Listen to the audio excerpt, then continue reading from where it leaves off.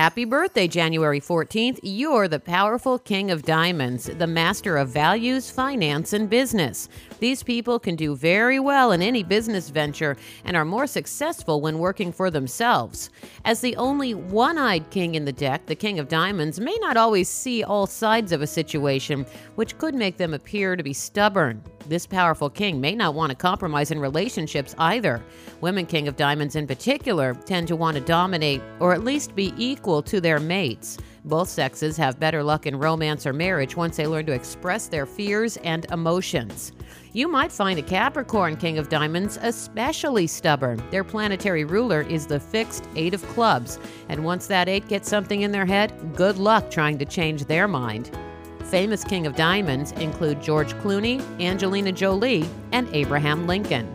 The Birthday Cards of Destiny is based on an ancient fortune-telling system that blends astrology and numerology with a deck of 52 playing cards. Learn more about this fascinating system and look up the birthday cards of the people in your life at birthdaycardsofdestiny.com. I'm Lisa Osborne on Lisa.fm.